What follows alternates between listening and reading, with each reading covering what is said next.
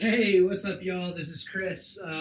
We have a super cool Tangerine Pod Chat interview coming at you right now as I clean my bathroom.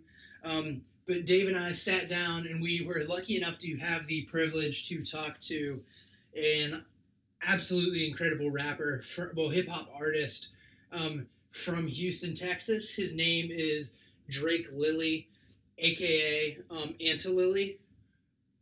Fucking awesome, really boom bappy, jazzy sort of hip hop that examines everything going on in the world and how you interact with your environment, but it's through a personal sphere, not dissimilar from something like maybe say a little jazzier Kid Cudi or a more modern Tribe Called Quest. He talks about a hip hop artist called Blue in Exile, and I definitely suggest you check them out because fucking incredible. But this is a super cool interview. I apologize for the audio quality since I had to mix it from a phone. But hopefully y'all take as much from this interview as Dave and I did. Here we go. What's up, y'all? This is another little episode of the Tangerine Pod Chat with Chris and David. And today we have Drake Lilly on the line, also known as AntiLilly, which is some badass hip-hop out of Houston. And I guess we'll dive right in. So, like, your Facebook says you're from Houston. Are you Houston? Are you Houston born and bred, or, like, did you move there from somewhere else? Kind of elaborate a little on your childhood and, like, what high school was. Yeah, for sure, man. I'm from Houston, born and raised. Been out here my entire life, so it's a really big city. I think it's like the fourth largest city in the country, so I would be like from the east side of the town. You know what I'm saying? So it's a little bit outside the city limits. It's a little more community-based, a little more rural outside of the big lights of the city. But it's a beautiful city, man. It's great place to grow up in, experience some shit. Nah, but honestly, I don't think it's too much different from any other city, man. You know, I think it really just depends on the environment you come up in. Yeah, I guess, like, were your parents, like, what kind of, like, drew you into music? Were your parents really into it, or do you have, like, some friends that were running around in hip-hop circles or, like, other independent music circles, or what? Yeah, man. So it was great growing up because I actually, like, had my mom and my pops in the same house, which I don't want to say is rare, you know, where I'm from, but that shit is, like, if you get that situation, you got to take advantage of it, right? So, yeah, it's always music in the house growing up. You know, whether we cleaning the house, getting ready to go somewhere, like, my pops really big into, like, Isley Brothers, Marvin Gaye, you know, a lot of that old soulful sound, that Otis Redding type of music. And shit, my mom, she's more with religion and everything, so I listened to a lot of gospel and shit growing up. You know, Kirk Franklin, stuff like that. And really, I would say my biggest influence when it came to hip hop, it'll be like my cousin. She was the first one to have a computer. Anytime I got to hang out with her, you know, she put me on MF Doom, Jay, you know, like artists who wouldn't regularly hear just on the radio on the way to school and whatnot, you know. Hell yeah. So, like, your sound is very jazzy and, like, kind of has that sort of, like, boom bap feel a little bit. Do you really attribute that to, like, growing up and hearing the Isley Brothers and, like, your mom's gospel music and whatever? I think it's a little bit of everything, and I want to start by saying, like, Phonics, you know, the guy who produced the whole album, he's like my muse. You know, yeah. Like I have other sounds that I'm you know, I could fit into, but it's whenever me and him come together, that cohesion, you know, he really helps me, you know, tell my story, tell my experiences. But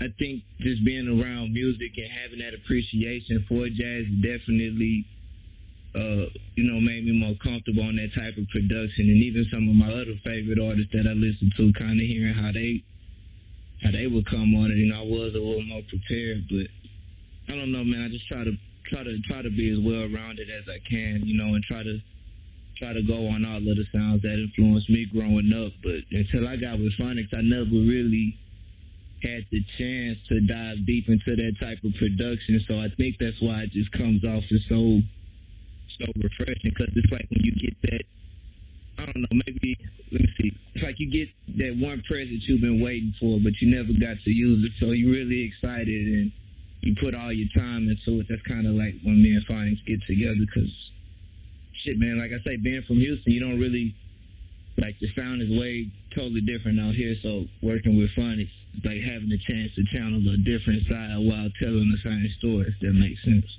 Hell yeah. Phonics is, obviously, especially listening to It's Nice Outside, he's extremely talented, and that was one of the things that really drew me to that album, was the jazz stylings and the beats behind it all. Is he pretty much you exclusively work with, or is there any other DJs or anyone else that you have plans to work with, or are you pretty much sticking with Phonics? Definitely, man. So Phonics, that's my brother, man. So I try to give him just as much acclaim as I get, because it was a total team effort. But with that said, I'm not really one to want to be like pigeonholed into one type of sound. The context of what I'm saying, the shit I'm talking about, what I'm going through, man, it's always gonna be the same. And me and Phonics, we always are gonna have that working relationship. But every project, I'll be working with definitely different producers, because different beats bring different elements, different stories and shit like that. So right now I'm just trying to expand on the sound while staying true to myself at the end of the day. So a lot of the shit you'll be hearing from me this year, we'll definitely, me and Phonics, we always working on music, but I wouldn't expect that to be the only type of sound you hear from me going forward. Okay. Yeah. Other question I had too, going back to where you're from in Houston, you said you're from the east side, more of a rural community. Is it more rural, or is it, like you said, it was still like community based? Was it like more rural, typical like Texas, like what you think of when you hear Texas? No, not at all. Just having homies from Detroit or whatnot that come down here. I think everybody kind of thinks it's like all cowboy hats and like horses and shit.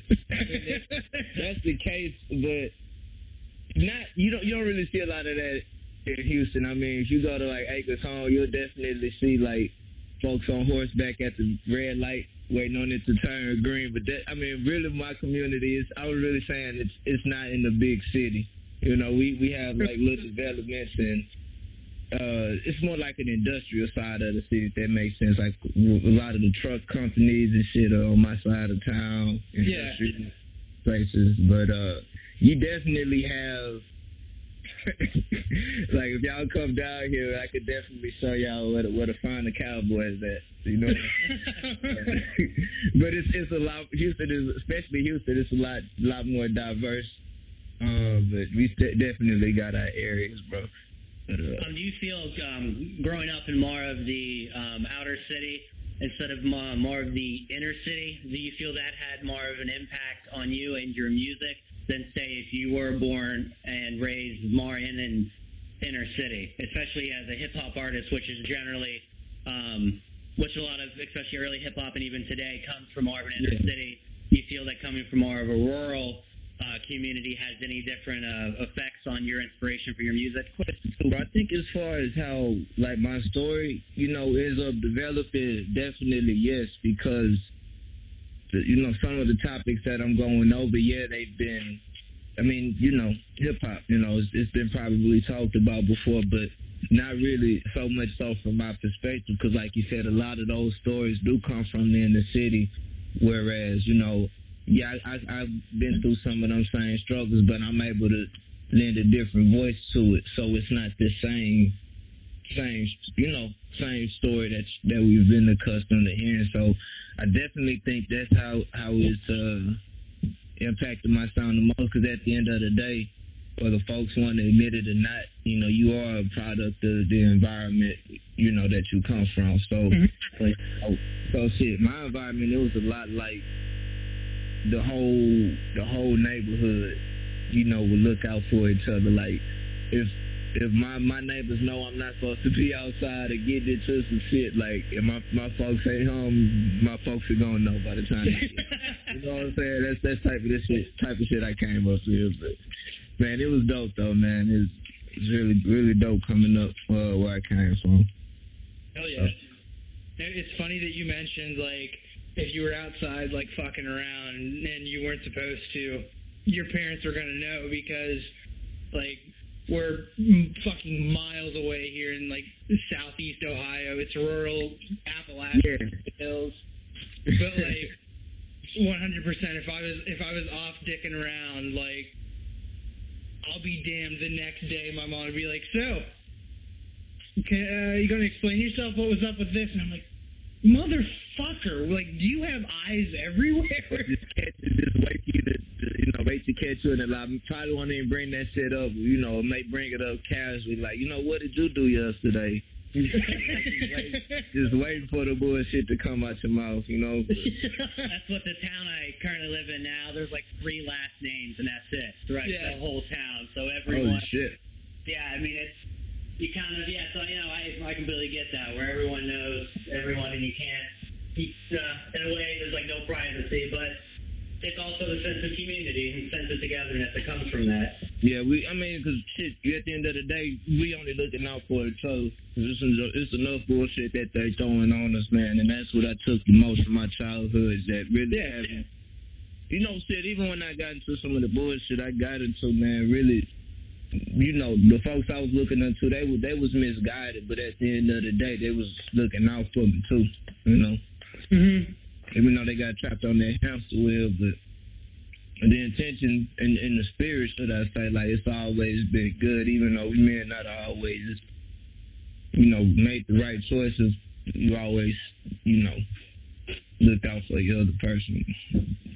When you described your where you grew up, you mentioned a few times, talk about a community, and you just said that we're looking out for each other. And you know, I know that you're at least you're, you know, leftist, like. I know Chris has talked about where you mentioned you're not quite as radical as we are, but in that sense, do you feel that you're where you grow up in that sense of you know, everyone looking out for each other, the togetherness, and again the community? Do you feel that has its own effect on your per se lefty politics or views? I mean, definitely, because I mean, shit, y'all, we know what the reality of the situation is. Like, I can only speak on, like I say, this just goes back to me having a dad growing up, where, I mean, my mom, it definitely didn't have to be the case, because he did his dirt on the side, but he was always like a stand-up ass pops, and he would always, any chance he could, prepare me for the world. Like, hey man, you, like, this world don't owe you shit. You know what I'm saying? When you step out this door, know that I love you, my mom, your mom love you, your sister love you, but nobody else gives a shit about you. Nobody is, you know, they have to. And with you being a black man, anything that you want in this world, you got to work twice as hard, because they've never wanted us to, you know, to grow. We got out of slavery, and, you know, they just put new laws on us and shit. You know, got the poll tax, Jim Crow, shit like that. So, you know, I just appreciated having that, and it definitely shaped my view of the world, and even just seeing things happen. You know, seeing the evil that man can bring. That's definitely affected, you know, my views on politics, society. It's just, you got to do for self and do for the ones who love you. And if you want to make a change, you just can't talk on that shit. You got to actually get up out of here, you know, and take those steps. Yeah.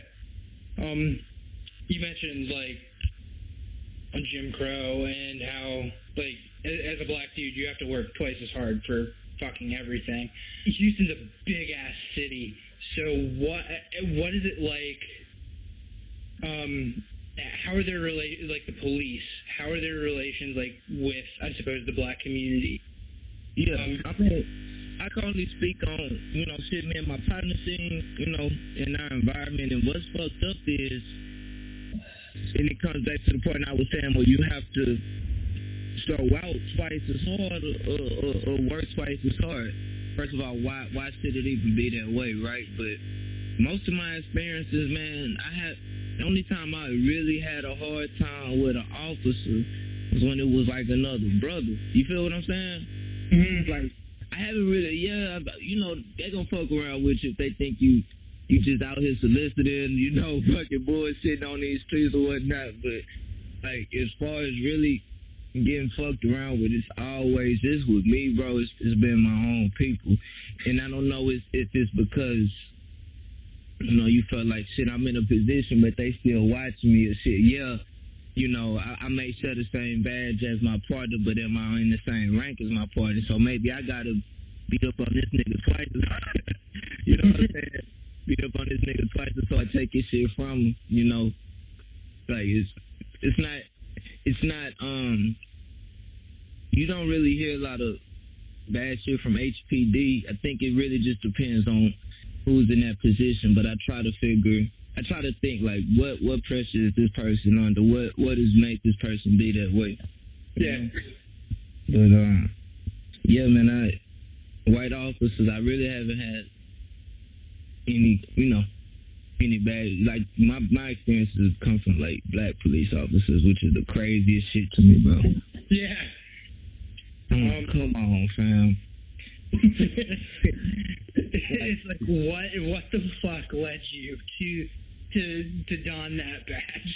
I mean, this isn't even like a serious example, but shit, I'm riding around trying to get my inspection a few months ago, and I'm literally on the way to go get my tags. I'm like, and I get pulled over because my shit's expired. But bro, when I say I'm about a mile away to get my shit together. Oh my God! I'm like, bro, you can follow me, man. I ain't trying to bullshit you. That's what I ain't have no AC, so I'm riding with no AC. I'm fucking sweating in the heat of the summer. You do take 10 minutes to look at my ID just to tell me, like, I'm like, bro, I know what I don't have. I'm on my way to get it. I wouldn't be in this hot ass sun.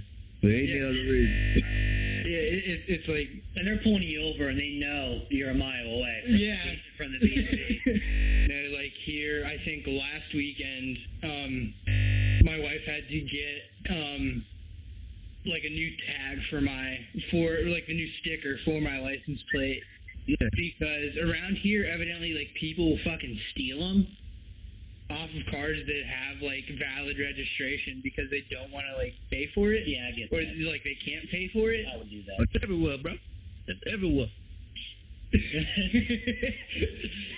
But, Yeah, we take paper tags out here. You don't even gotta have the same car.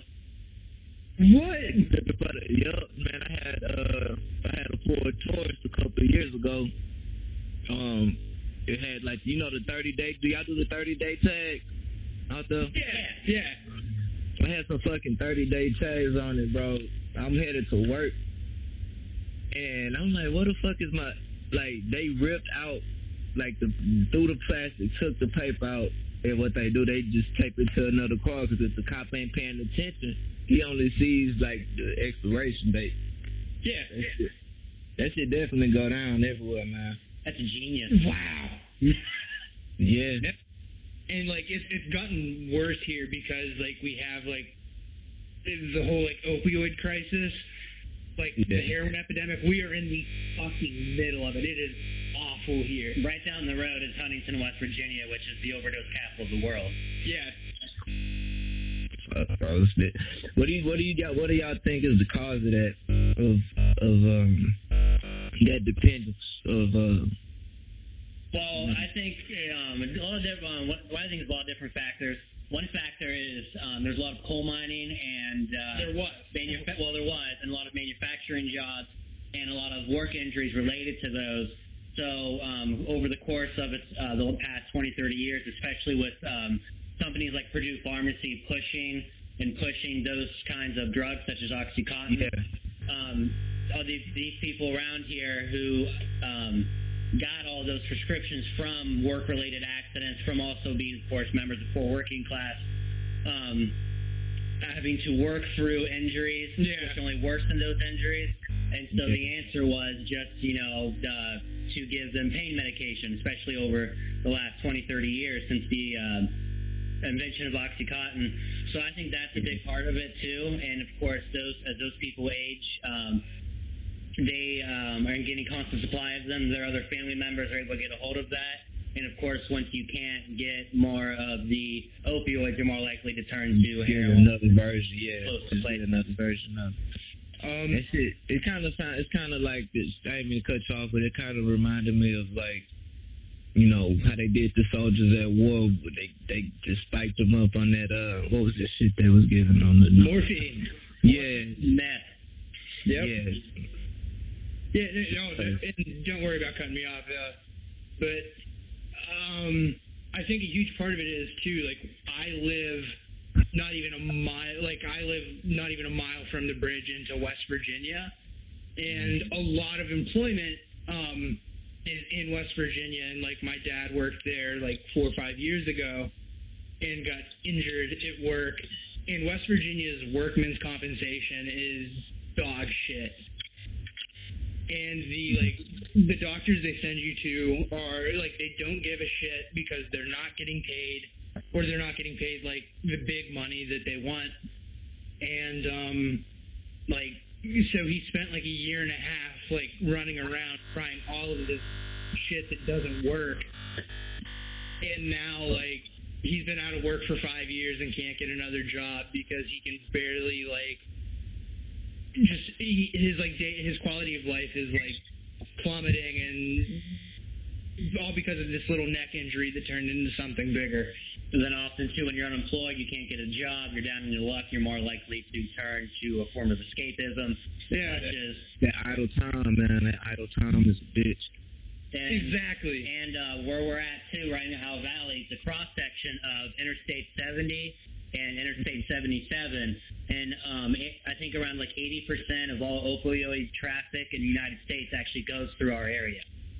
So, so you have instant and immediate surplus of it everywhere, and if you need to get your fix, it's right there. And also our healthcare and mental health in this area is dog shit because it's practically non-existent. So yeah, there's all kinds of trickle down type of shit. All kinds of factors.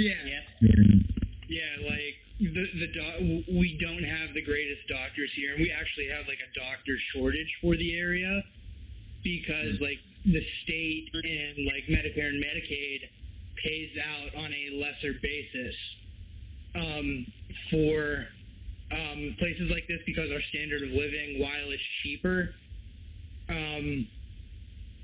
they pay out on like a pay scale. So like if you're in Pittsburgh, which is an hour away from here, Pittsburgh, Pennsylvania, you'll make more than if you're a doctor here, although it's just an hour difference.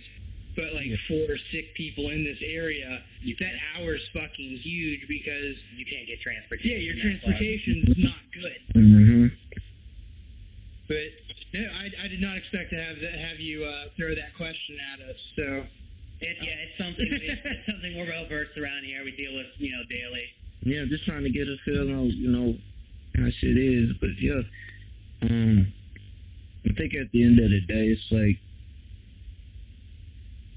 I don't even know how I want to put this. It's like it's so many problems that people grow numb to them, or if they care, it's like now that you can't get enough people to care. It's like you know what you want to do, but it's so many different directions.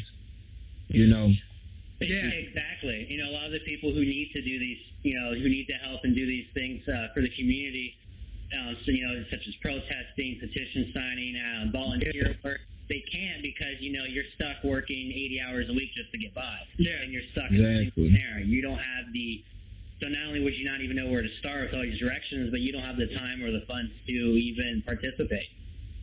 Just my opinion. I think the way society is set up now, with how easy it is for everyone to react to shit and look at shit, it's like it's so easy to grow numb to it. It's nothing to put a tweet about what you want to do. Or, put your goals out there, but when a lot of folks is like faced with the weight or the reality of, their situation, it's like, oh shit, well, nah, I'm good. It's too much work. Yeah. And any change that's ever come across, man, it takes sacrifice. It takes sleepless nights. It takes loss. It takes all of that, because you gotta grow, and it may not change with your generation, but at least you putting that awareness out there. Yeah. That's Black History right there.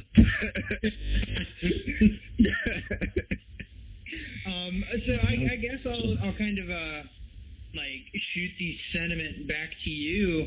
Yeah. And does Houston have any sort of big I suppose sweeping drug issue it's a result of a bunch of poor folks that aren't getting what they fucking need, and so they turn to escapism like they do here? Because I know that some cities are rediscovering meth or crack. Yeah. And fucking that meth shit is really what surprised me the most. Just personally, I don't want to go into the details and the specifics, because it's people I know, but when you find out hold on, what, motherfucker? What are you doing? That shit.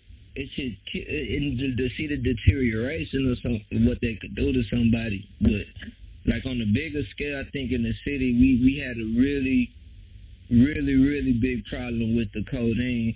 That shit got discontinued, and the shit, we lost a lot of our OGs, a lot of stand-up people behind that addiction. But now, I mean, everyone, I honestly feel like everyone has an addiction, and I think one thing that's really sweeping the city now is, like I said, pills, bro. Yeah. Pills is crazy out here, but I think it's more so with folks my age and a little bit under me, and then you got, them fucking antidepressants, those. I just think, what if somebody was to go a week without their antidepressants, how that would turn them out. I think it's a little more widespread, just because there's so much area, so many people. Yeah. With the lean, you don't really see, it's not really that was something that was glorified. I don't want to say glorified, but in my youth, that's something that I heard a lot. In music, I saw it being used a lot, and now I see it. Since it was discontinued, and with all the deaths, it transferred more outside the city, but, now the young kids, the hip-hop community, it was picking up on it, and now you kind of see, with some of the folks that we lost the past few years over that shit. But, yeah, man, at the end of the day, whether it's weed, coffee, alcohol, I think everybody's addicted to something, man. Yeah. Yeah, he gets really fucking pissed because I take a break every 15 minutes when we're recording to go smoke a cigarette. Yeah, he's the fucking worst. Hey, man, you gotta live your best life. But shit, man, I drink coffee all day long. That's why I was laughing at y'all earlier. He is on his second cup since we started, and I had 6 cups during my shift last night. Yeah, that shit is real. Then my girl was about to punish. I'm like, bro, minus all of the murder and gangster shit, I could be the Punisher with all the coffee this man drink, bro. It's like liquid cocaine. Yeah, bro. Yeah. When we went to college together for a little bit, I tried to quit smoking, and after day 3 or 4, this fucker throws a pack of cigarettes at me. He's like, "Please start smoking again." Yeah, I was like, "You become a fucking."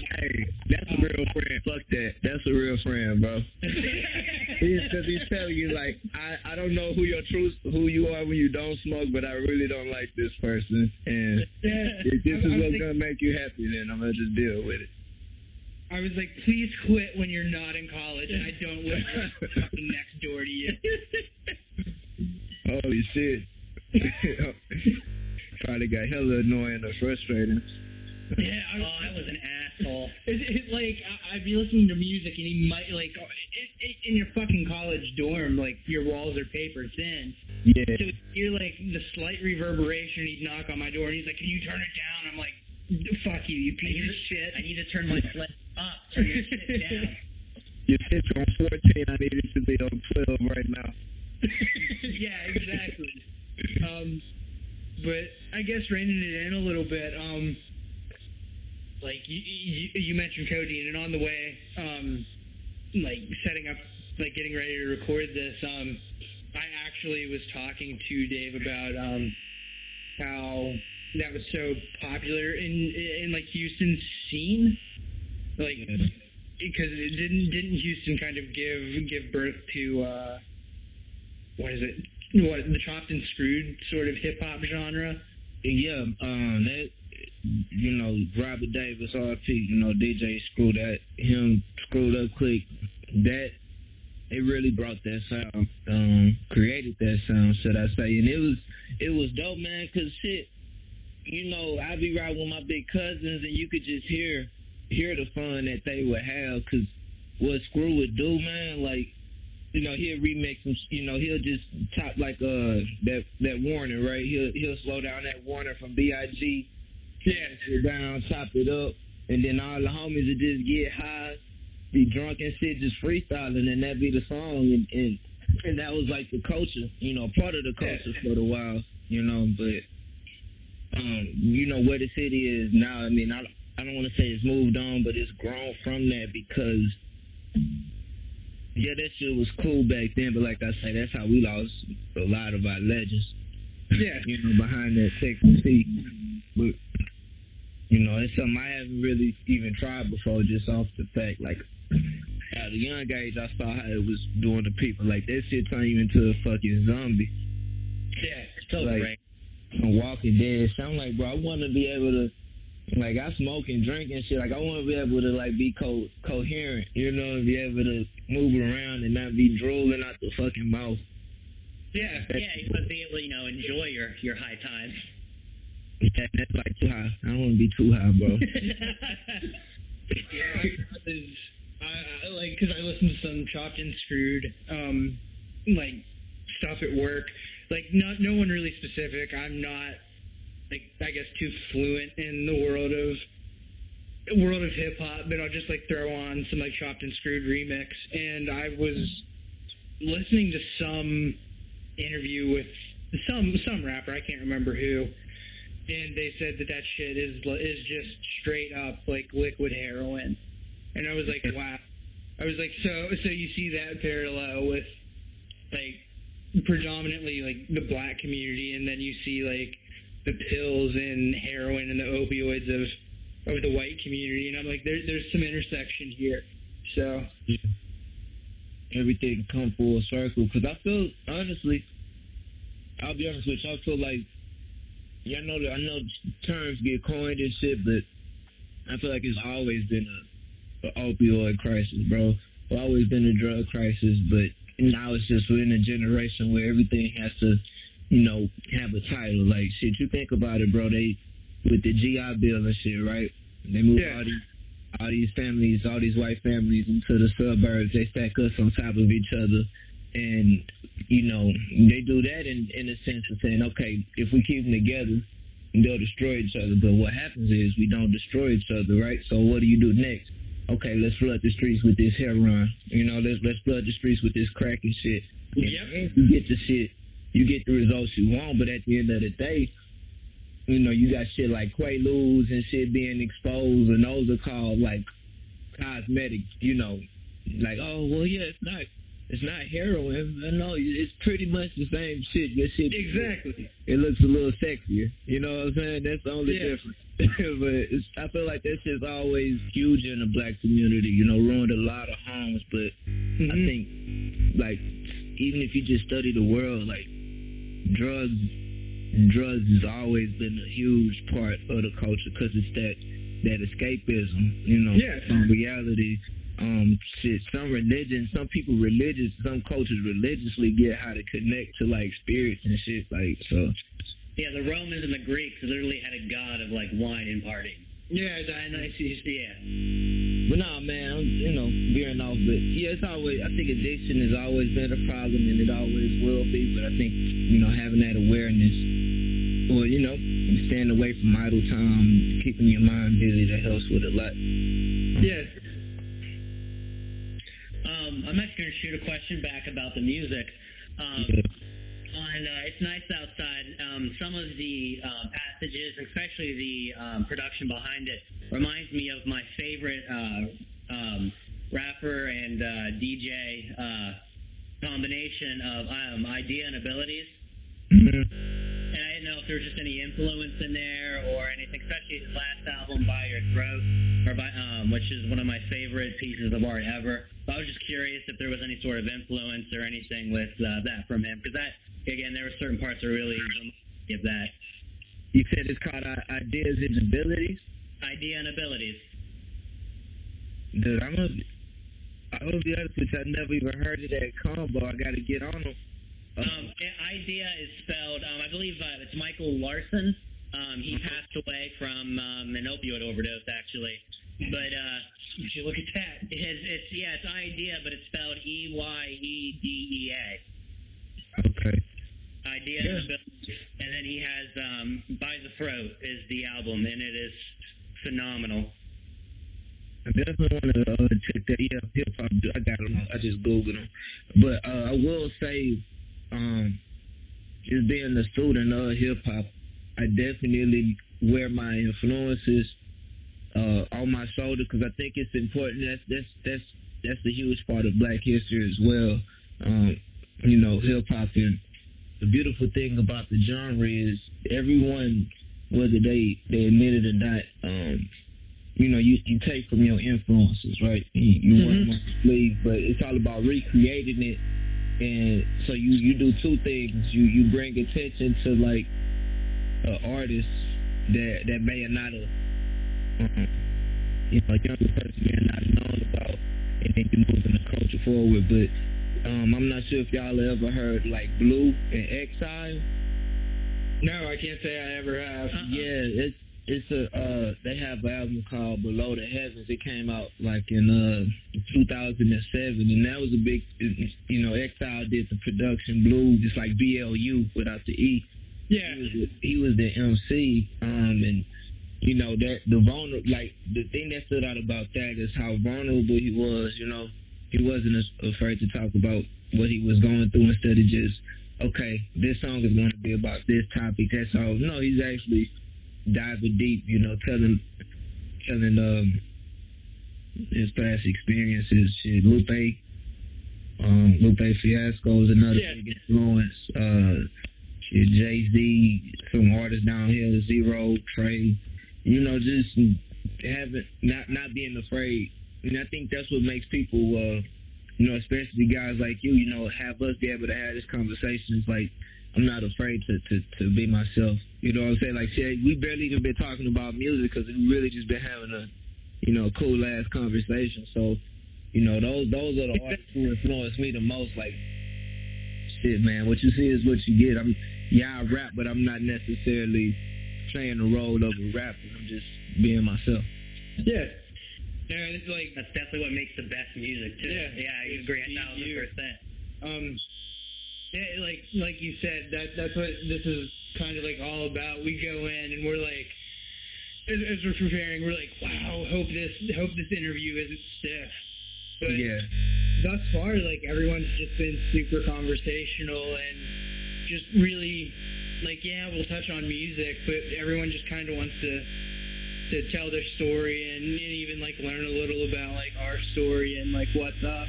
And it's like you said, it's just a cool ass conversation. That's like that's the best kind of communication. It's something that you see, but maybe open and more honest communication is something that's avoided a lot. As when you back to earlier talking about being more numb to situations and disasters and issues that we see all the time. Sometimes it just takes open, honest, free expression. Yeah, and even with like conflicts, because a lot of reason why things don't get resolved is because folks don't have that initial conversation. So, I'm on this side with my opinions, and they're on that side. But me, shit, I always feel like the truth is always somewhere in the middle. You know, that's why, you know, you got to come together with people. You know, like, shit, I got in a lot of trouble growing up because I asked the word why a lot. And it's not that I'm a smart ass. It's not that I think I know everything, but I really want to know why you feel that way. You know what I'm saying? Hey, that's 100%. Yeah, you know, the curiosity. That's the whole draw for, you know, what we do. If a motherfucker comes in and be like, okay, Black lives don't matter, and I voted for Trump and blah, blah, blah, blah, blah. Okay. Yeah, I'll be like, okay, stupid motherfucker, but at the same time, I'm going to be like, why? I want to know why you feel that way. You know what I'm saying? Yeah. I want to know why you feel that way, right? Like, I met a black person today that wasn't this hyper-aggressive, angry black man character, and we just fucking had a conversation. And maybe black people aren't all so bad. You know, like, that type of shit I be on, bro. It's like, I'm not trying to change the world, but, like, you're not just trying to tell me some shit, and I'll be like, oh, okay, yeah, that makes sense. Like, nah, bro, if I don't understand, just show me why. And don't think I'm being a smart ass. Exactly. With honest free communication, also, you know, a lot of, we forget the importance of that arguing is not a standoff thing. You know, arguing, thoughtful discussion is how you further, you know, advancement and understanding. Is arguing can and should be a good thing and a productive thing. Yeah. And I think the fear of confrontation, the fear of argument is why there's now like a quote unquote what they call that shit, like alt-right, and then you got a far left. I'm like, bro, like we all fucking citizens, bro. Everything's fucked up. Nobody's perfect. But what makes the most fucking sense out here, bro? You know what I'm saying? Like, that's what it's all about. Like, it's always gonna be fucked up. You know? Yeah. Like, we're definitely, like you said, there's the alt-right and the far left. Like, we are that far left. We never take right turns when we drive. But, shit, bro. like, driving in circles all day. But, like, no, like, I have family members and, like, some folks I know back here that like, don't really understand, like, the whole, like, Black Lives Matter thing. And, like, they'd be talking about it, and I'm like, let's take this back a little bit, and then, like, we'll hash it out, we'll have a conversation, and then, like, we'll talk about, say, the police or something, because that's a huge, that is, like, pretty much the cornerstone of the movement. That's what kind of spurned it, I think. Mm-hmm. And, like, I'll talk to these folks, like, rural white people that probably voted for Trump. Yeah. That did vote for Trump. And it's like, these poor white motherfuckers don't like the police either.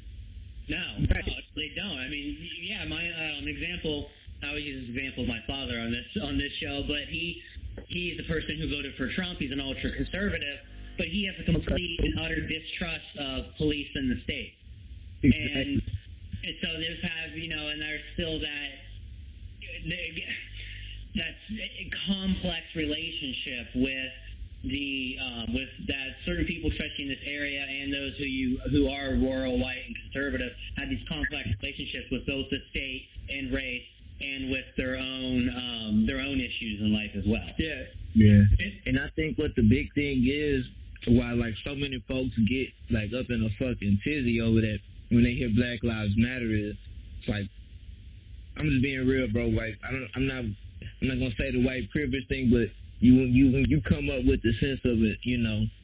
I don't even want to say entitlement, but the struggle was never the same. It won't be the same. No. So when you hear Black Lives Matter, of course the fucking reaction is gonna be, oh, what about white lives? Fucking white lives matter. You know, obviously. Yeah, usually they tell you the Irish are persecuted too, or some shit. Yeah. I mean, but where are you really though? Because what is the definition of white? When you think about it, nothing. White is something that you earn. You understand? Like when the fucking Italians and shit came over, exactly. You know, they weren't white people. They was they had their hardships, but guess what? You're white now. You know what I'm saying? Exactly. You earn that shit. we've been disenfranchised. You know what I'm saying? I don't know my last name. You know what I'm saying? Mm-hmm. The fact that alone, I don't know what my last name is. Literally was my great grandmaster slave master's name that they gave us.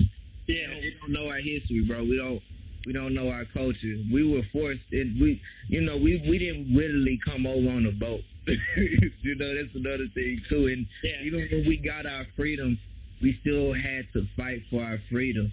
We had poll tax. They made us, you know, you had Jim Crow. You had to where it was impossible to own a farm because you stayed in debt. And if you question that you were in debt, okay, we'll just lynch your ass. You like it. Our generation is the frustration from all of that. You've never been in a position to where it's only certain restaurants you can go to. If you got to walk 10 miles to take a shit because you can't use the white restroom, or you got to go to use the out. Like, I never experienced that, but that pain is passed down my bloodline. Yeah. You get tired after a while, and you just expect that shit just to get swept under the rug. I think that's a big issue too. It's not that we hate white people. It's just don't be uncomfortable to have that conversation about what happened in the past. I think folks just try to sweep that shit under the rug like it wasn't a big deal, and that's where that disconnect comes from. Like, if white lives didn't matter, then I don't know where the fuck this country would be. You know what I'm saying? Obviously, like. There's actually something we were talking about earlier that we're probably going to bring up in a future episode is the thing called white frugality. And I'll give you just kind of a short what it is. And there's actually a whole thing on it. You can find some research papers on it. And it's basically about the fact that whenever a white person gets any sort of challenge or racial stress, they lash out. So the example that one of the papers used was in a room, the doctor who wrote the paper, she was with a black woman and talking to a place of employment about race. And when she talked about white privilege, one guy stood up, banged his fist on the table, and said, "White people have been discriminated for the last 25 years." And she said, "I looked around the room." We're not done. She said, "I looked around the room and I saw." You left out the part where it is so hard for a white man to get a job. Yeah, he said it's so hard for a white man to get a job nowadays. She says, "I then looked around the room and saw 40 people employed, all white." Hey, man. So that's basically what. Yeah. Yep. Any white frugality. So any time that the person who is white is any sort of challenged by any sort of the stress against their race, they freak the fuck out. You paying for the sins of your ancestors, and you're really not paying for them. I think we're being very reasonable. We just want our share of the. That's it. Yeah. That's what it comes down to. It's like, we love this country, bro. You understand? Like, we love this fucking country. It's just we don't want to be the disenfranchised anymore. Nobody deserves to be disenfranchised, bro. And this is what this is what it comes down to. Like, yeah, and instead of worrying about, whether you're, whoever you are, instead of worrying about, especially the white person, instead of worrying about whether you're being attacked as your identity, instead we could work together as as humans to eventually work through even inequality through all means, and that's a very demanding thing. But it goes to show that instead of looking more inwards at us being attacked, we can look outwards into who is being attacked. Yeah, understand just understand the history of the shit, and it's like nobody's attacking. It's frustration, bro. Like, you put a bunch of rats in the pack, bro. Like, bunch of crabs in the bucket, bro. Like, it's gonna be retaliation. You know, you tell somebody, like, you gotta understand, we don't have everything was taught to us. When we were brought to this country, everything was taken and we was re-educated from our culture to our history to our religion. all of that shit. So it's that generations that were passed down, the confusion, you know, on top of everything else, and it's like we just want, like I say, we just want that piece of the pie. I don't want to have to work twice as hard, but still be called lazy. You know what I'm saying? Like, why do I even have to work twice as hard to get the same recognition? Exactly. And we don't need and at the same time, we don't need motherfuckers on that I don't see color shit. That's bullshit. Like, see my color, because I see your color, but just see me as a man, too. You know? Yeah. Yeah, like, and I feel like a lot of folks would benefit from just sitting down and having, like, a simple conversation like this, because there's so much to unpack. Like, we could fucking be at this all goddamn day. Unfortunately, we have another episode. We have like a full episode we're gonna record, and then at 2:00 we have another fucking interview. Try to get a nap in between too, bro. Yeah, we might try that. But no, I guess. I hate to wrap this up, but I really hate to because it's been sick, but. We could do it again sometime down the line. We just gotta make some time. We'll make it happen. Ain't no thing, man. Ain't no thing. But y'all just, keep doing this shit. Keep pushing what y'all doing. This is needed, for the entire world. Keep pushing this shit y'all doing. And if y'all need anything, let me know. Thank you. Keep doing what you're doing, man. Yeah. I love everything I've heard so far. I cannot stress enough how it's Nights Outside. It's a phenomenal album. Yeah, thank you, bro. Thank you. We got a long way to go. We got a lot more dope shit coming out, so we're gonna keep y'all posted. This shit was dope though. This shit was dope for sure. I guess before we really call it a day, do you have anything that you really want to plug, like your Twitter or shows, anything? Yeah. Yeah, I guess I'll act like a rapper now. So y'all could follow me on Twitter. That's at AntiLilly. That's all lowercase. Find me on Facebook. I'm not active on there. I just let my mom see my face and shit. You can follow me there. That's Drake Lilly. What else? Instagram. That's my name's Anti. Make sure y'all follow the label. That's don'tsleep.com. Make sure y'all follow these guys. Keep up with they move. That's the Tangerine Pie Chat. Shout out to all my family, my girl, my people. It's nice outside. We got new music, new videos, more moves on the way. Just stay with us.